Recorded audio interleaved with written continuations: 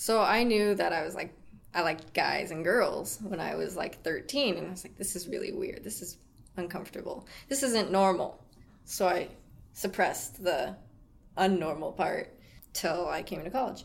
And it was mostly my peer group and just having those conversations and growing up as a person, realizing that I've struggled with who I am for 10 years, and it's made me really depressed, and like I've had bad thoughts, and like it's made me not want to live. Like I really enjoy this life thing, so I want to give it a shot.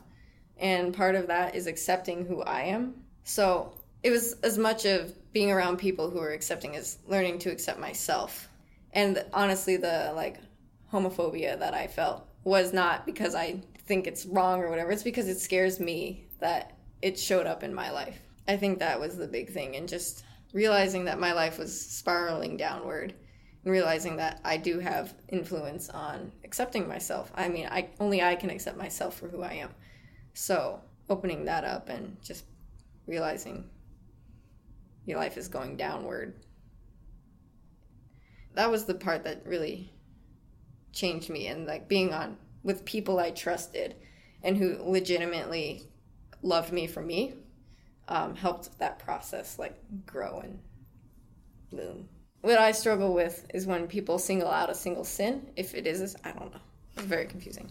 If it's a sin, we cannot single that out because we're all sinners. I'm really good. I'm a champion sinner. I do it every day. So just singling out a sin isn't fair. And I was singling it out in myself and singling it out in others. And realizing that this whole grace thing rocks. Let's just have grace and live more graceful lives. I don't want people to have to change what they believe in their theology. I want people to be accepting and welcoming and tolerant of people for where they're at. Like, everybody's different. If we all were the same, life would suck. And I just want people to hold true to their theology while promoting welcoming environments for everybody, regardless of what your background is, what your story is.